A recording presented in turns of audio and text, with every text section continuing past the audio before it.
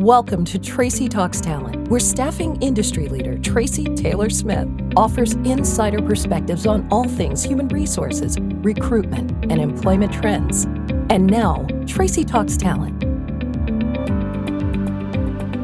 Hello, Miss Tracy. Hi, Bill. Give me strategies on a quick turnaround. Strategies on a quick turnaround for orders from clients? Yes. Oh, I can think of a few times where we've been faced with that situation. But the strategy that we utilize internally, number one, is to always be available for the client. We maintain a 24-hour contact line for our clients. They can reach us, of course, during business hours and any time after hours. That 24-hour contact number is available. We answer the phone, so it's not a recorded message that is being played for the client.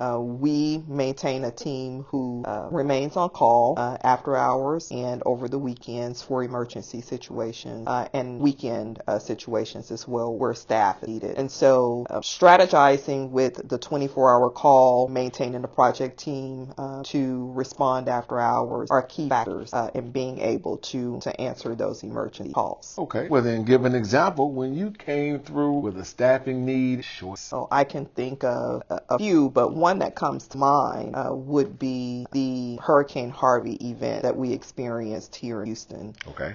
Myself, I had 6 feet of water in my home, did not really know what my living conditions would look like immediately after the storm. Our office was affected. We had employees who were affected. They lost their homes, they lost cars. But at the end of the day, business had to go on. Okay. I remember like it was yesterday, I was at one of my relatives' home. I didn't have a home to go back to, but I received a call from a client indicating that they needed staff. I received this call. I'll back up and tell you that it was 11 o'clock at night when I received the call requesting to have staff at work at 7 a.m. in the morning. They needed staff to maintain the NRG Stadium and the NRG Center because those facilities were being opened and made available to individuals who were affected by the storm, those who had flooding or didn't have anywhere to go during the storm. And so we pulled together a team. We received that call.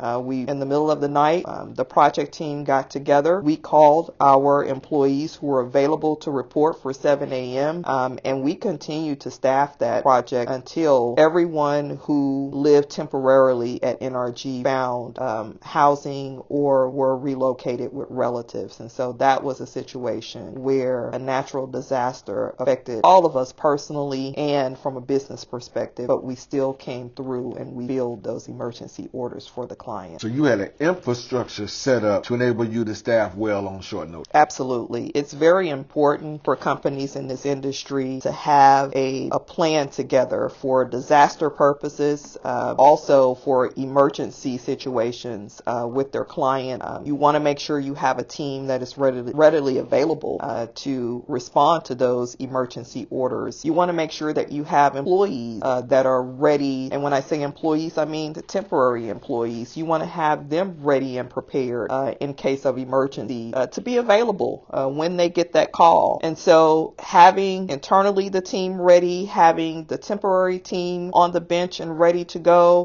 those are all important key areas to cover when you're building those.